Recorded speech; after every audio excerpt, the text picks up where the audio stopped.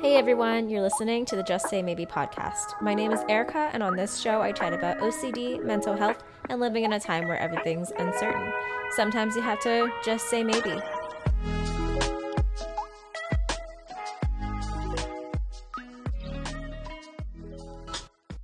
Hello there.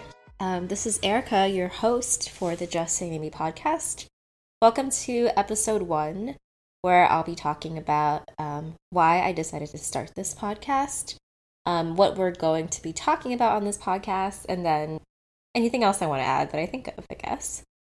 Also, this is just a disclaimer that I am not a mental health therapist. Please seek a clinician or therapist for more information about your own struggles and diagnoses. So this is called the Just Say Maybe podcast because recently I've been trying to embrace uncertainty more.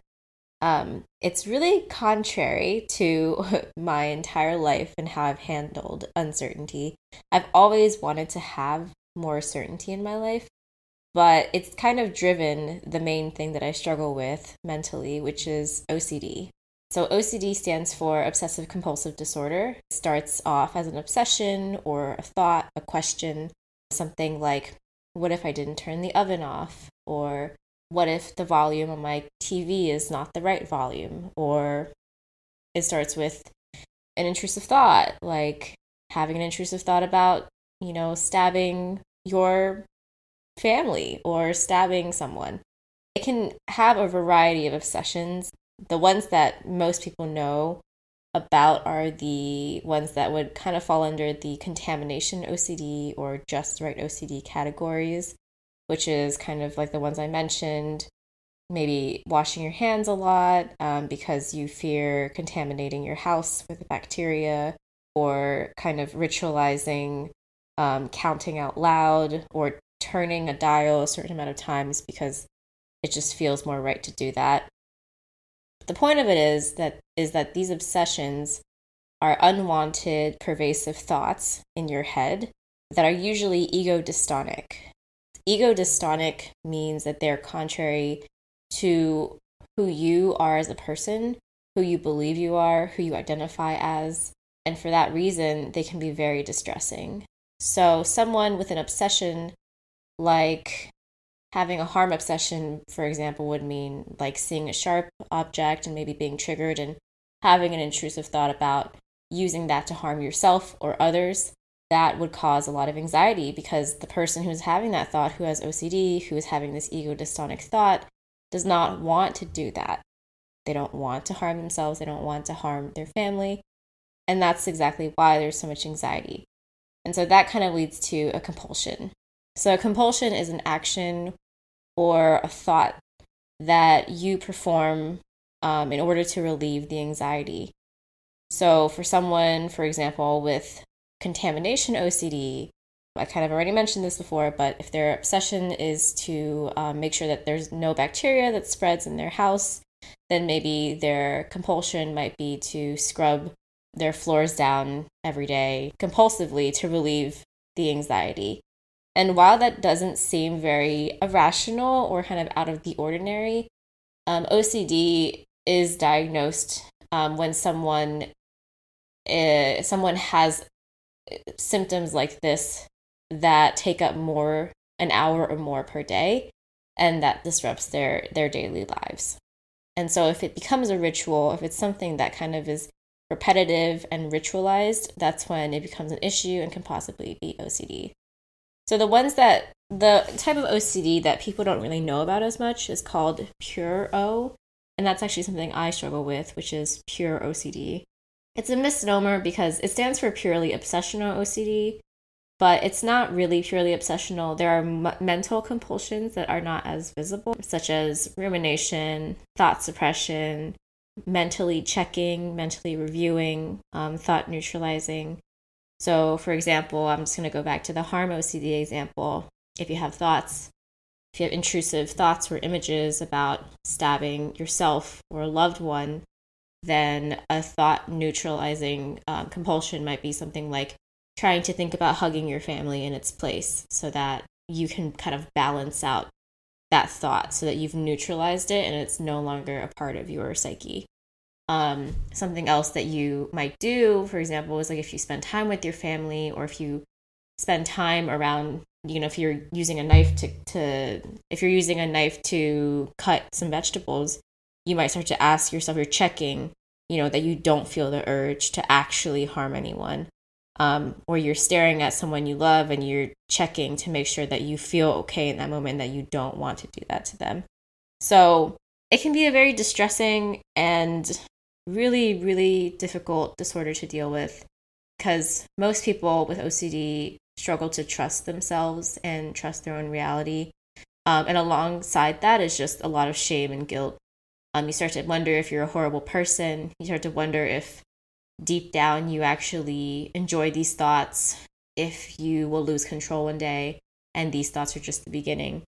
And while all of that, again, doesn't sound very unreasonable, to someone with OCD, it's extremely distressing. And usually the people who have these thoughts, who have OCD, are probably less likely to actually ever do any of those things, because it's a contradictory. They really don't want these thoughts, and so yet that's why they have so many of them. And that's because of something called thought suppression.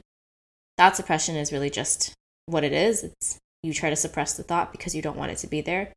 It's kind of like if I told you to think about a blue whale, or if I told you not to think about a blue whale, I say, don't think about the blue whale, then the blue whale is going to pop up in your head. Obviously, you're thinking about a blue whale because I told you don't think about it. And that's kind of what happens with OCD. My personal experience is mainly with pure O.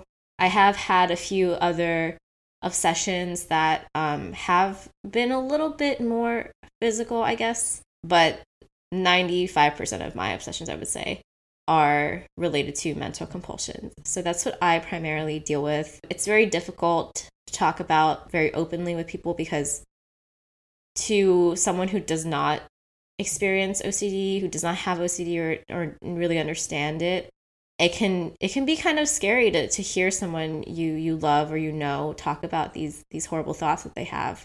But it's kind of about just trusting that person knows that they're actually being irrational. Most people with OCD know that their fears, their obsessions are not rational, but it doesn't help because OCD is the doubt disease. And so that kind of brings me back to my point.